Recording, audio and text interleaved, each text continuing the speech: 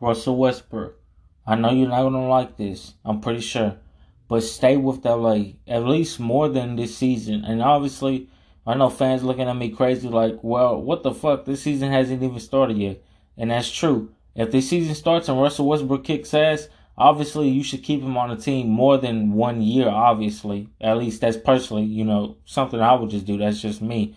But obviously, if he sucks ass, if he's horrible again, well then his chances to be honest is he's going to be out of the league.